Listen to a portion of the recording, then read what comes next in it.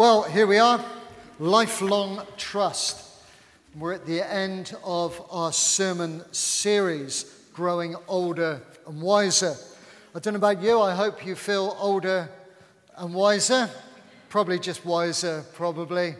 And hope is a crucial element of what we've been talking about through the last few weeks in our teaching, in our home groups, wherever we've been listening, maybe on our podcasts. And this morning's psalm reminds us, as for me, I will always have hope. I will praise you more and more. I will always have hope. And through that, I will praise you more and more. And during this service, I think, again, I've been reflecting on those two things, hope and trust. Two important elements of our discipleship. Because life, as Russ said, tends to speed up as we get older. And as it speeds up, I need to learn who to trust in wisdom, because I find there's not much time there to reflect. Trust. Trust is high on my character list. It's high on my character must for teams. You know, I want to know the people that I can trust. I want to know the people that can trust me. It's an important element in not only our working partnerships, but in our life as well. Trust is so important. And we hope together, we trust together. And we all know what broken trust is like. We know how hard that is for us to bear. And there is this lifelong trust that we're talking about in this series. So what does that look like? What does lifelong trust look like for each of us in our own settings, in our relationships, in our everyday, most importantly, with God? If you throw into Google lifelong trust, the one that resonated with me that came out is trust takes years to build, seconds to break, and forever to repair. I'm not really sure I agree with that, but it's an interesting take that somebody's had. And as I thought about that quote, it took me back when I was a custody sergeant in Central Police Station in Bristol. The one thing you hoped you weren't working a 2 to 10 shift in Advent and Christmas, because all the young people would come out, sadly, and your custody office would be swamped with young people who had gone shoplifting on the Broadmead on a Saturday afternoon. It was a real sadness, because a lot of the young people that came in or were brought in were from very, very kind and loving families. They were wealthy. They had things they didn't need to go out stealing. And yet, they would come, maybe they'd done it for a dare, maybe they'd done it just for kicks or whatever. But you'd be confronted by this person. But then, you would be confronted by a parent or parents or carers. And the first question that they would say in their upset and their distress would be to say to their child, however can I trust you again? How can I trust you to go out without knowing that you're going to do this? Trust is such an important element of our life. Some said trust is a gift. Don't try to exchange it for something else. Lifelong trust, I guess, has been the constant, I hope, for many of us in our discipleship journey in different forms and different shapes. And so I have to ask myself at this sermon series, where am I now? Where am I now? Where are many of us? Halfway home? Thought I'd get a plug there. For sale at a manse near you on the podcast. And who is there? Henry Francis Lyte wrote a great hymn that we know well, and maybe sums it up really well. He said, "Abide with me. Abide with me. When other helpers fail and comforts flee, help of the helpless, oh, abide with me." And that sense of God being with us, Corrie ten Boom said, when a train goes through a tunnel and it gets dark, you don't throw away the ticket and jump off. You sit still and you trust the engineer. That's trust. And so as we think about this, we think about that issue of when you stop trusting. Because my experience, and maybe the same as yours, is when I stop trusting, the door is left wide open, way, way wide open for anger, doubt, frustration, suspicious, bitterness to walk in. And as we said, as life accelerates, that too can accelerate if we don't trust in the one. And sadly, if you're not careful, cynicism, frustration, bitterness, and anger takes over, and we become like Victor Meldrew. If you're listening on the podcast, we've just watched Victor Meldrew and the toilet scene. I hope this series, as I said, has challenged us. Because it says, even when I am old and grey, says the psalm. And maybe that's got to be Russ's next book reading. 3/4 or 7/8 home towards home. You know, when I am old and grey, but the psalmist continues and says, do not forsake me, my God. Do not forsake me till I declare your power to the next generation, your mighty acts for all of those who are to come. And there's an imperative in this about growing older and wiser of how we reflect that trust that we have in God for those who are following us, for those who look to us, for those who come to us. And that's where I think I am at the end of this sermon series. I think that's where I am.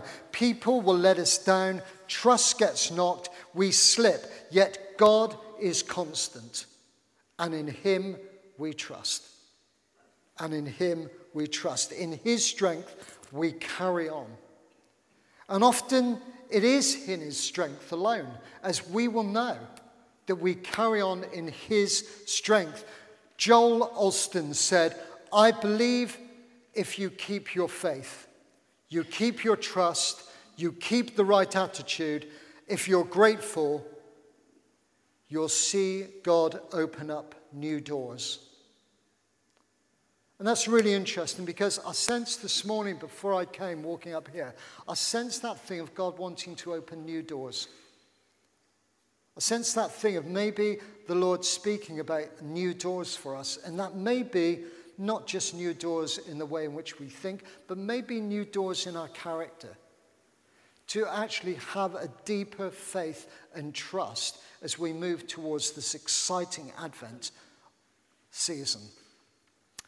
Perhaps this series has already opened a door for you. Fresh possibilities, fresh wisdom. Do people see age and kingdom wisdom in us? Is that what they look for to us? Is that what they see? Is our godly character coming out through what we say and we do in the everyday?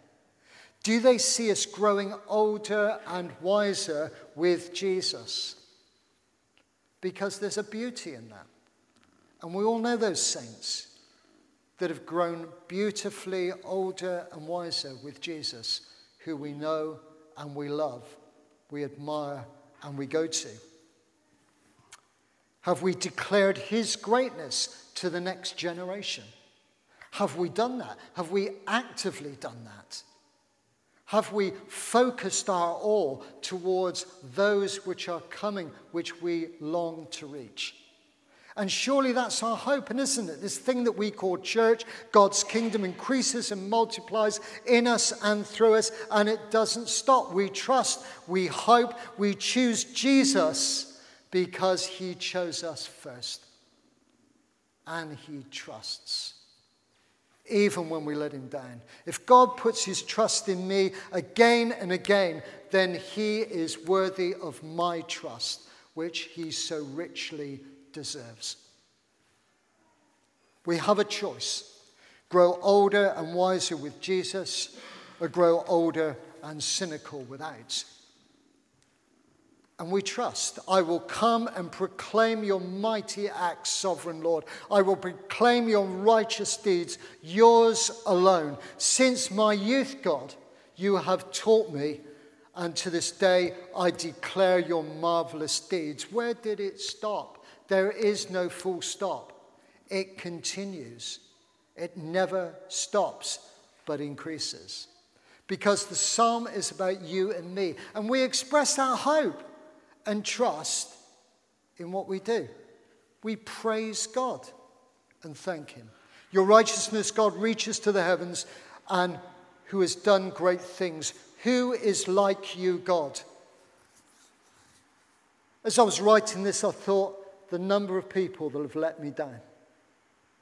You know, we can all do the list, and I'm sure I'm on other people's lists as well.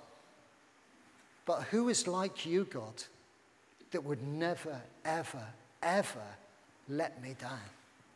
Because you are not on that list, and you never will be. It's true, though you have made me see troubles many and bitter, you will restore my life again. And there isn't one of us here that have seen troubles many and bitter, as the psalmist says. Enough to destroy me over and over and over again. Do I allow them to define me? Does God allow them to define me? No, because my trust is in him. He will restore my soul. All is well with my soul. There is hope.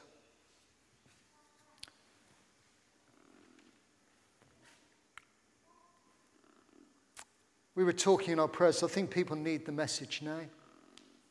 I really think people need the message now of hope and trust.